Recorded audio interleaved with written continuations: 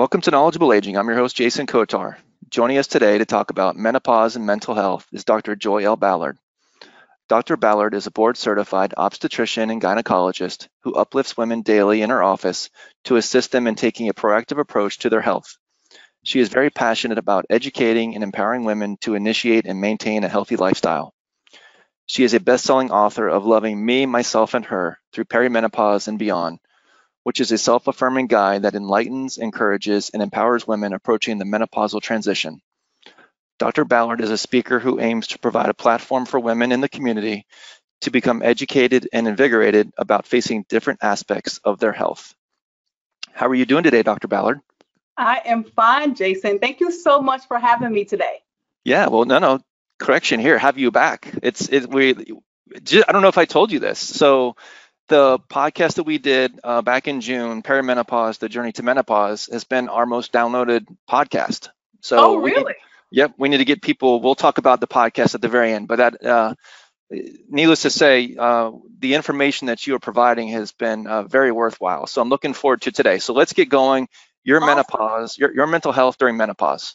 Yes, awesome. That is great to hear, because definitely your mental health during menopause is so important, because these are really the symptoms that women are really caught off guard by. They're really surprised by. My 55-year-old menopausal woman who has a very short temper or short fuse with her husband. My 45-year-old perimenopausal woman who have short fuses with their kids, and they really feel bad about it, but they can't control it. They don't know what's going on. So they're really caught off guard by, what they're doing as far as their mood and their tempers, and it's really out of character for them. So I'm really excited about talking about your mental health. So just a little definition. At objective wise, we're going to talk about mental health changes that you experience in perimenopause and menopause, to learn which mood disorders can worsen during perimenopause and menopause, learn the difference between brain fog and dementia. And we're going to learn about natural remedies or coping skills to improve your mental health. And we're going to also talk about eliminating the fear or the stigma of taking some antidepressants. So before going into all of that, I wanted to clarify perimenopause versus menopause. Perimenopause, peri meaning around menopause, can start as early as the age of 39. And that is when your hormones are fluctuating and you are potentially still having periods. They can be regular periods or irregular periods, but you can start to have symptoms of menopause at this point, as opposed to menopause, which typically is defined by the absence of a period for 12 consecutive months. And that the average age of that is about 51. And you can also start to have menopausal symptoms at this point, or you can have a continuance of symptoms from your perimenopausal experience. So that's the difference between perimenopause and menopause. So what's happening, this diagram is showing, I don't know if you, hopefully you can see my little arrow here. So yes. Your estradiol is the most potent form of estrogen in your system. And this is kind of a diagram of the life cycle, the stages of womanhood. And you can see here in puberty where the fluctuations of estrogen is kind of, up and down here. And then as you in the premenopausal stage, things are kind of steady. Your estradiol is steady, your progesterone is kind of steady. And then you reach perimenopause, and that's where it goes crazy. You see the fluctuations happening again, more dramatic, more intense. And that's why a lot of women will complain like, why do I feel like I'm a teenager again? And this is why. You can see it comparatively to puberty, even though it's more intense during perimenopause, but that is what's happening. Your fluctuations of your estradiol or your estrogen is happening, and that is what's causing these symptoms that are kind of, listed on the side here. And in most women, or most people in general, associate menopause with just hot flashes. But we're talking about mental health changes today, which, like I say, a lot of people are really surprised about. So what kind of mental health changes can we experience? Mood irritability. I talked about short-tempered or short fuse, angry outbursts. And again, like women are like totally aback, they like, why is this happening? They can also feel like they are just up and down the emotional roller coaster. There can be times where they're feeling happy and fine, and then within an hour or a few hours, they're sad, or they feel down. So you can have these mood swings that are either new, or you can have a history of mood swings that's been worsening. So you can experience that too. Or you can have crying for no reason, which also is, can be something that's, distressing. We can be, watching television, and you can all of a sudden, see a commercial or something, and you just start crying for no reason. And you really feel like what is going on? And it really is not in your control, because your hormones are just kind of all over the place. You really can get distressed because these emotions are coming on, and you can't really control it. So you really can be distressed about it. And even your family is like, look at you like, what's wrong? Like, like you feel crazy, your family or your significant others looking at you like you're crazy. So these changes can be, like I said, very distressing, and just, when you're not really expecting them. So that's why it's important that you know what you could potentially expect. And every woman is different. Changes in general with menopause. There's some women who get no symptoms whatsoever. Those are the lucky ones. And then there are some women who can have one or two of these symptoms. And there's others who can have a slew of them, like, multiple symptoms. So everyone's journey is different, but it's good to kind of know what to expect. So again, with the mental health changes, you can have worsening mood swings or PMS, the ups and downs, crying for no reason, anger, and depression is another one. So you can have new feelings of anxiety or worsening anxiety if you have a history of anxiety, and that can be nervousness, panic, or worry. And then you can also have depression, or a new diagnosis of depression. So clinical depression, there's different categories of depression. So actual clinical depression was a clinical diagnosis that we actually you have to meet criteria for. And that essentially is 5 or more symptoms that are present during a 2-week period. And one of these symptoms have to include either depressed mood or a loss of interest or pleasure in all activities.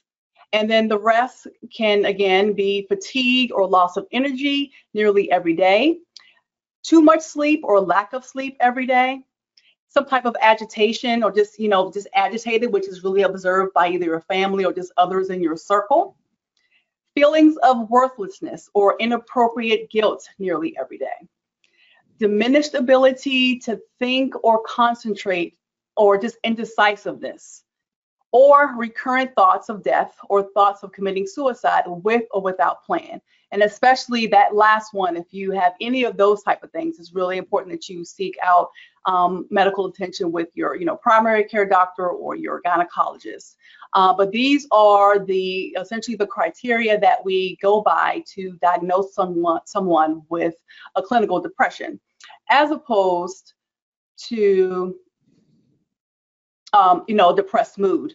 So if you have diagnosis of history of depression in the past, so before the menopausal transition, you can be at risk of having that depression either worsen, or if you had it before and it kind of improved and you've been fine, it can kind of come back and require that you may potentially go back on the medication for it. So if you have a history of depression, clinically diagnosed, or anxiety, the potential for that to come back is higher with the menopausal transition. If you have a history of premenstrual syndrome or PMS, that's when you have the mood swings, as well as physical symptoms like bloating and breast tenderness that happens anywhere from 7 to 10 days before your period. You can be at risk of having depression during the menopausal transition. Or if you have a history of premenstrual dysphoric disorder, PMDD, that's essentially kind of a grade up above PMS, because it has the same symptoms of PMS, but you also have a diagnosis of anxiety and depression at the same time. And then also, if you have a history of postpartum depression, you can also be at risk of developing depression during the menopausal transition. So keep those in mind. So if you have any of those, in your history, you can kind of, be aware that they potentially can put you at risk of having depression during the menopausal transition or during perimenopause. And like I mentioned before, there's different categories of depression that we, kind of look at. So you can have a depressed mood, which is more kind of a brief period where you feel kind of down, and you're able to kind of pick yourself back up and you're okay.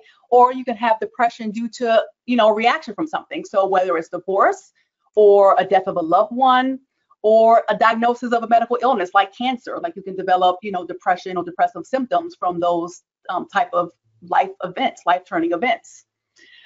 Clinical depression, I just mentioned the criteria that we essentially go by.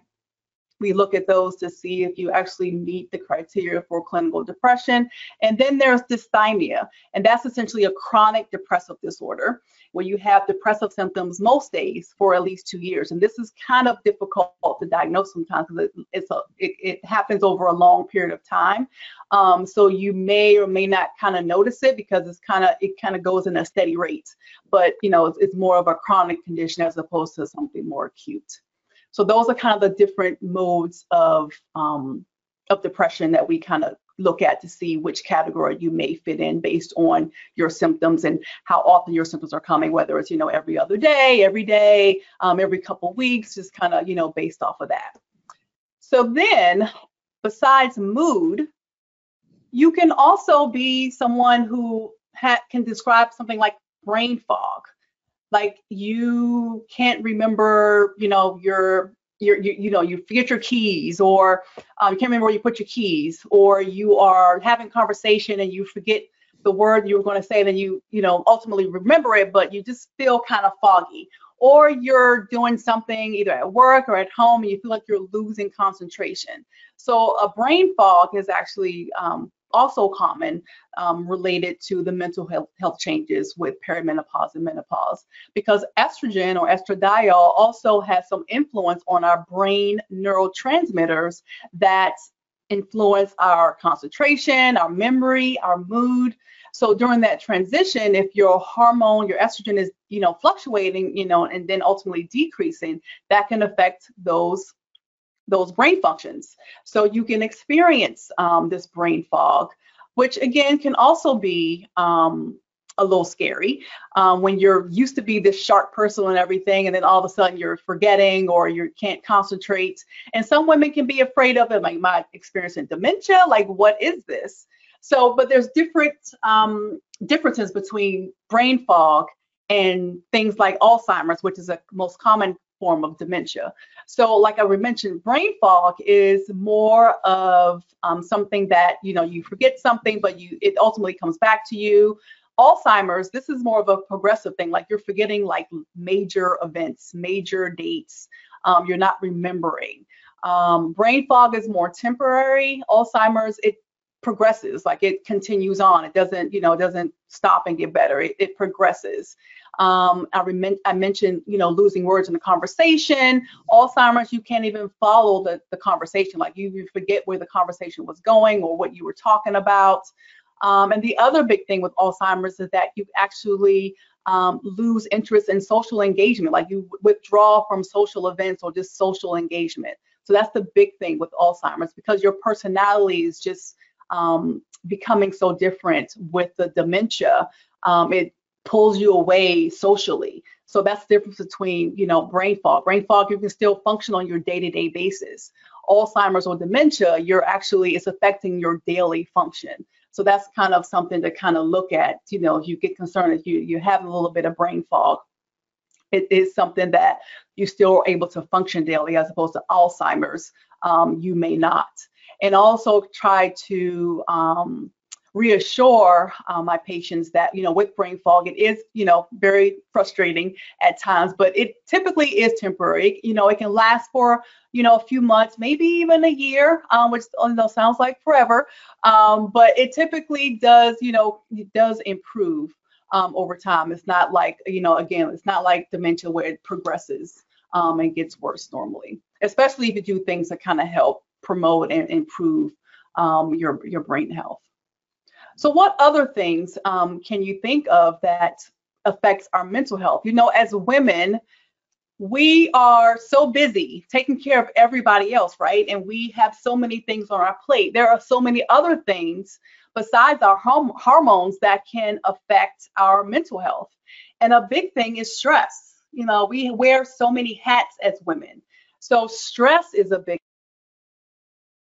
thing, and there's so many different stressors that we can encounter. You know, as we're getting older, our body image may change because we gain some weight, and that affects our self-esteem. That puts stress on us. That affects our mood. Our personal or family medical problems, so we're stressed about that. Divorce or losing your significant other, that's, you know, can be very stressful. It can cause you, I mentioned depression due to a reactionary event. So that can potentially kind of put you in that category. If you're caring for your young children, like myself, I have 3 kids, that can be stressful. Teenagers, mine are not teenagers yet, but teenagers can be very frustrating and, you know, distressing. Or you have grown children who've left the nest and they've come back, and they brought people with them, their husband or their children. That can be stressful. Or you're concerned about your aging parents, and that you can get into the sandwich generation where you're actually taking care of your children and your parents. That can be a lot of stress, which can ultimately affect your mood.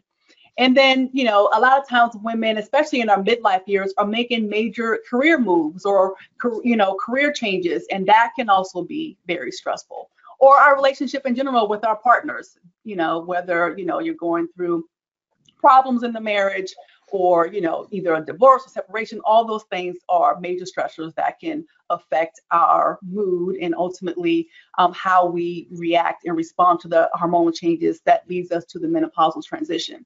I mentioned depression. Our sexual appetites can change as we get older, and, you know, a decreased libido. You know, our sexual health is very important and very influential on our emotional and mental, physical well-being. So if we have a decreased libido, that can be very distressing if we're used to, you know, being a sexual person, and then that kind of goes to the wayside, and that affects you and affects your relationship. So that can also be, you know, again, another stressor on your mental health.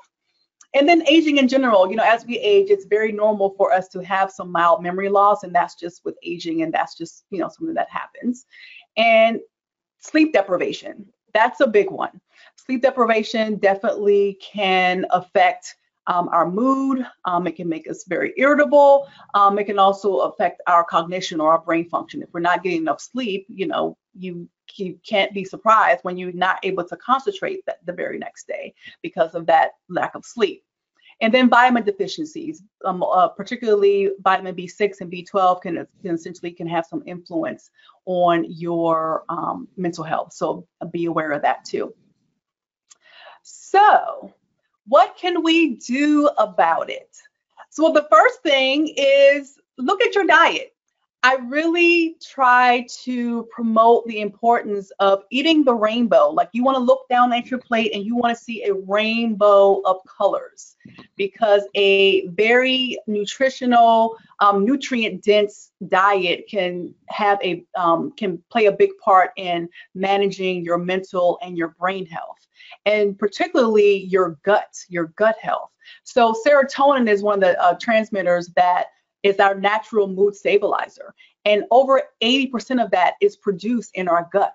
So if our gut health is out of whack, like if it's not in balance because your diet is poor, then your production of your serotonin is also going to be poor, which ultimately can affect your mood. So eating a healthy, nutritious diet makes a big difference. I usually try to recommend going towards a plant-based diet. You know, a lot of dark leafy green vegetables. You also want to get in your fruits that have very high antioxidants, like blueberries and things like that. So you want to really try to put things on your plate that is going to be very colorful and very nutritious, because that definitely fuels your brain cells. Exercise. You have to move. studies have actually shown that consistent exercise can help improve your brain health, especially as you get older. So you really want to make a point to have consistent exercise and do something that you like to do. Now, I don't like running, period. And I don't like running on the treadmill. And I found that when I was trying to do that, I didn't really want to exercise. So I got into spinning, which I love, which makes me more motivated to exercise. So you have to find something that you like to do. So that would actually kind of keep you accountable and also make you more consistent. And I also want you to look at exercise, because a lot of times as women, we look at exercise, oh, I have to exercise to lose weight.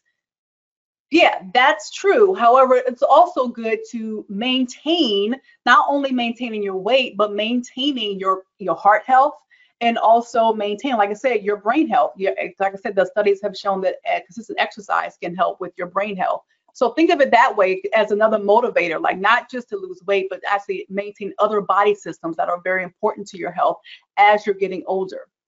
So you want to do your aerobics, you want to do your strength training and light weights. And you want to get to the goal of 30 minutes a day for at least 5 days a week. Now, I know, sometimes we are so busy, but we have to carve it in our day some kind of way. And if you can't do a full 30 minutes at one time, do 15-minute increments.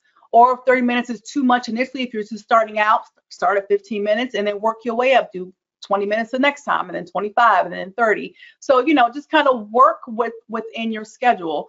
Whether you have to wake up in the morning, a half an hour earlier versus if you have to, take time in the evening time, take 15, 20 minutes away to kind of do some type of exercise, put it in your schedule so it can be part of your routine. And sex counts. Like I mentioned sexual health before. Sex, you lose a couple calories. It's also good for natural immunity, and it relieves stress. I mentioned how big stress plays a part in our mental health in general. A good sexual health can certainly be helpful in regards to improving that. Social engagement. Please stay socially engaged. Now, I know we're in the middle of a pandemic still, but we need to, take advantage of, technology, whether it's FaceTime on your phone or, Zoom calls, things like this, to kind of keep yourself socially engaged with your friends and your family, because that makes a big difference.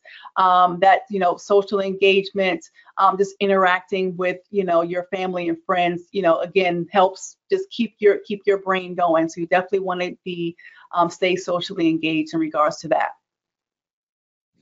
And sleep. I mentioned the detriment of the lack of sleep. It's really so important. A restorative sleep makes a big difference.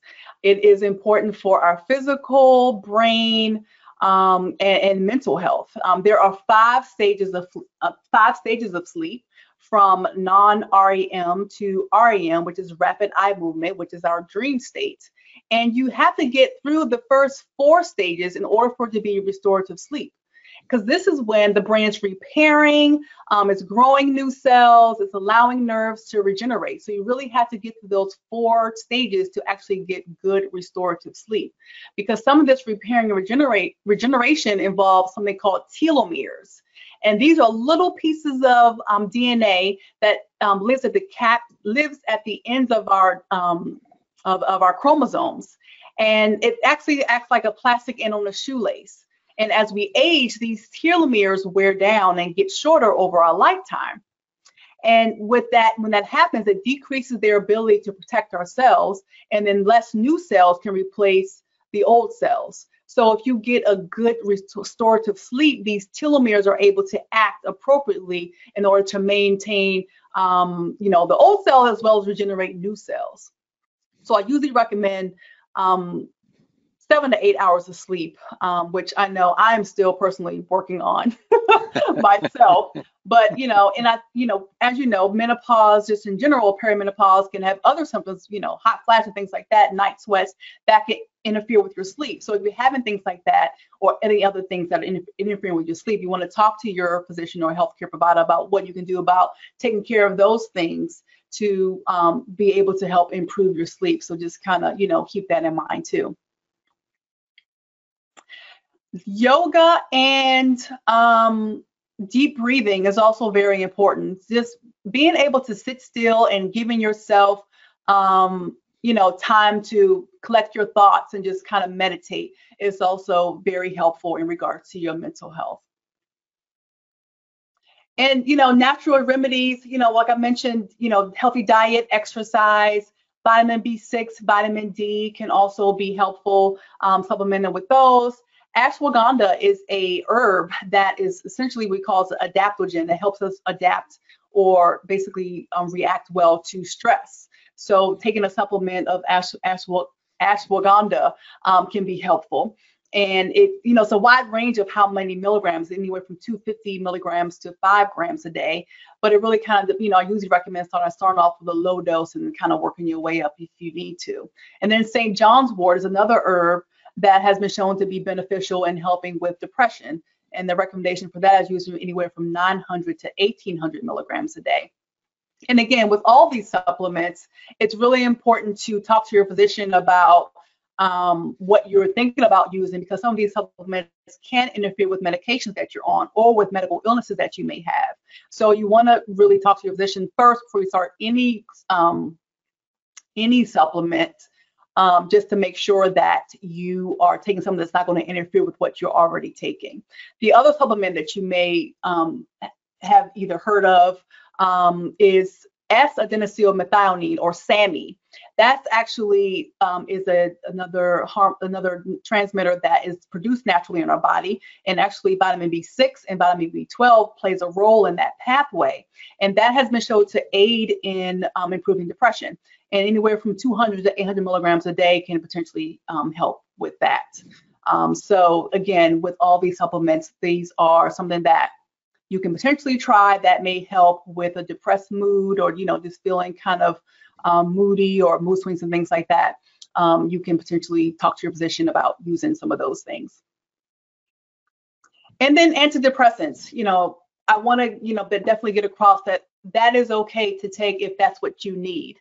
I think a lot of times, obviously if you have a history of depression or even anxiety and you were on medications before, a lot of times I would say we may need to put you back on something if the depression and anxiety is really affecting your daily function.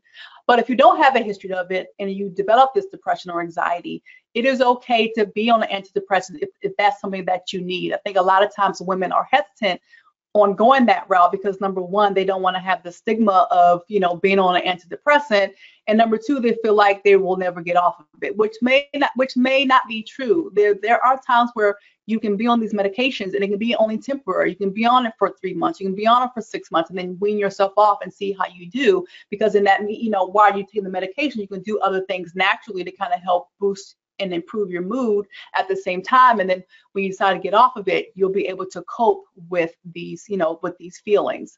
So it is, if it's something that you need, I definitely recommend that you go that route, as a temporary thing at least, and then kind of see how you do after the fact.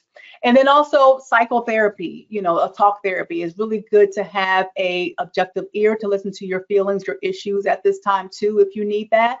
And that's also very beneficial. So either doing that first and then after that, see if you need medication, versus doing the both at the same time, talk therapy and medications. It really kind of, depends. And again, even with the antidepressants, these can also interfere with other things that you may be taking. My patients with breast cancer who are on tamoxifen, so certain antidepressants can affect the actual effects of tamoxifen. So it's very important to talk to your physician, what the interactions may be with other medications that you are taking.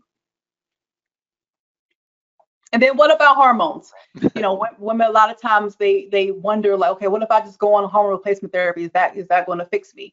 Well, if you're perimenopausal, with mood swings, there are times I've placed women back on birth control pills to kind of help with that. If you're menopausal, Hormone replacement therapy, essentially, if you are having other symptoms like hot flashes, night sweats, things like that, hormone replacement therapy has been shown to be helpful with your mental state because it's taking care of the other symptoms like the hot flashes and the night sweats and things like that.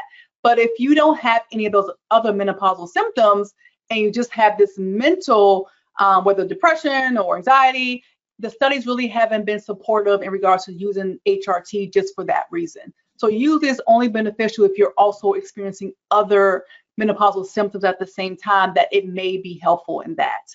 And also be aware that if you are on HRT after the age of 65, it actually can put you at risk of developing things like dementia, in the long term. So that's a lot of times we don't recommend being on HRT for prolonged period of time. So be aware of that too.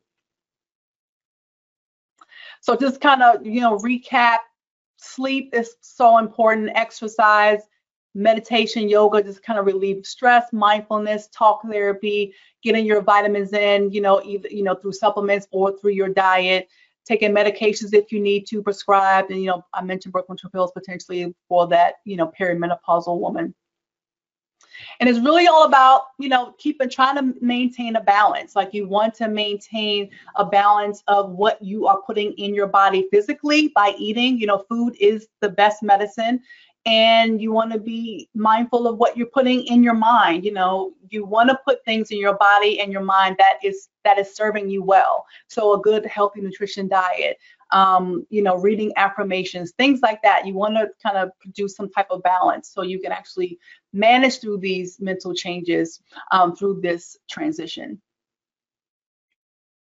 And what are self-care is really, a big thing. And all this really embodies self-care. This is really you putting yourself first in regards to, doing the things you need to do to make yourself feel, and, essentially overall, what are you putting in your cup every day? Are you filling your cup every day? Or are you running on an empty cup?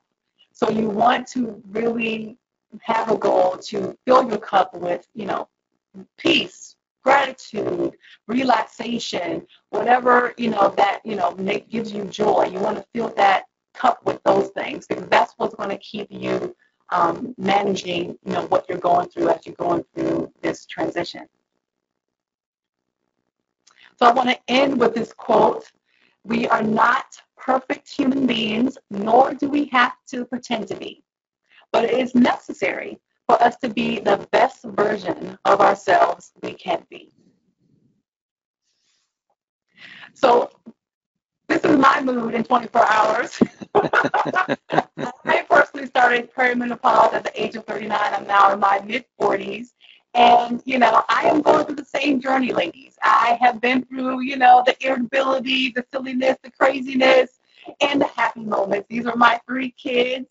And I just want to let you know that I am, walking right beside you through this journey, through perimenopause and menopause. Thank you very much. So if you have any questions, I'll be happy to answer them. Excellent stuff, Dr. Ballard. A couple different questions. The first one: are the mental health changes permanent, or will somebody return to what they consider their normal self? Great question. So typically they are usually temporary. I mean, especially with the more cognition things in regards to brain fog, concentration, things like that, those typically can come back. Will they come back to a complete, normal? Now, again, like I mentioned before, as we age, it's very normal for us to have, changes in regards to our memory and concentration. That's the part of normal aging. So, well, it may not go to your, complete baseline, but it can certainly go back towards, close to it. And that also would move too, again, as you're kind of doing things that will help you improve these mental changes, you can potentially go back to close to your baseline over time.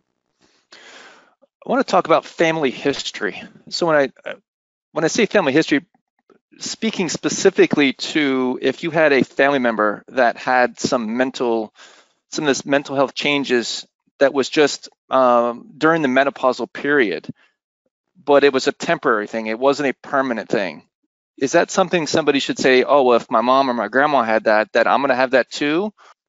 Yeah, the mental health, the mental, new depression during menopause typically doesn't kind of pass down into family normally.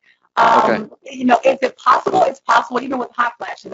Some women, mom who had hot flashes, may not get hot flashes during menopause, or they might. So it's not something that definitely is a direct connection. I mean, it's definitely good to know, just to for your own information, that may be a potential thing, but it's not a guarantee that you'll actually have the same thing happen to you.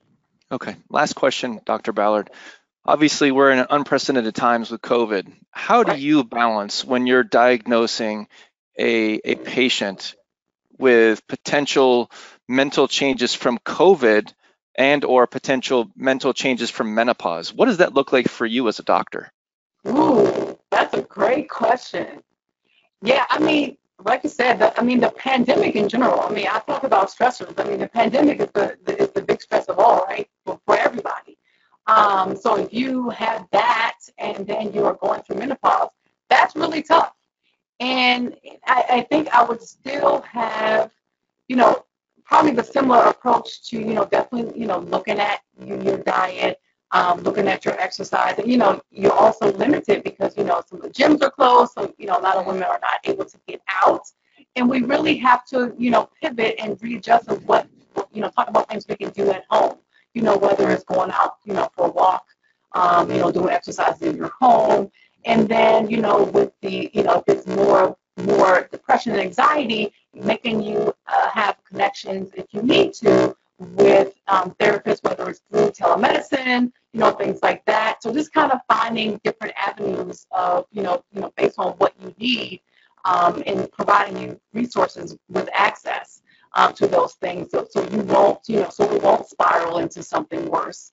But you may have to kind of, work around different things just based on what your symptoms are. Very good. Well, Dr. Ballard, how can people find you? Well, you can find me on social media, Facebook, Instagram, Dr. Joyelle. You can also visit my website, drjoyelle.com. You can also, on my website, purchase my book, Loving Me, Myself, and Her Through Perimenopause and Beyond. You just go to the website and purchase there. Very good. Well, Dr. Ballard, wonderful stuff. It's good to have you back. So this webinar today will be on YouTube. So you can find us on YouTube. Go into YouTube, type in Knowledgeable Aging. I encourage you to subscribe. We have lots of good stuff. 3 live webinars weekly. We mentioned over the podcast, so you can find us on Spotify, Apple Tunes, etc. So as Dr. Ballard and I were discussing early on, one of our most popular downloads was Perimenopause, The Journey to Menopause with Dr. Ballard from back in June. So I encourage you to go there, find that an excellent listen. But of course, the book, highly encourage you to get that. So till next time, I'm your host, Jason Kotar, and this is Knowledgeable Aging.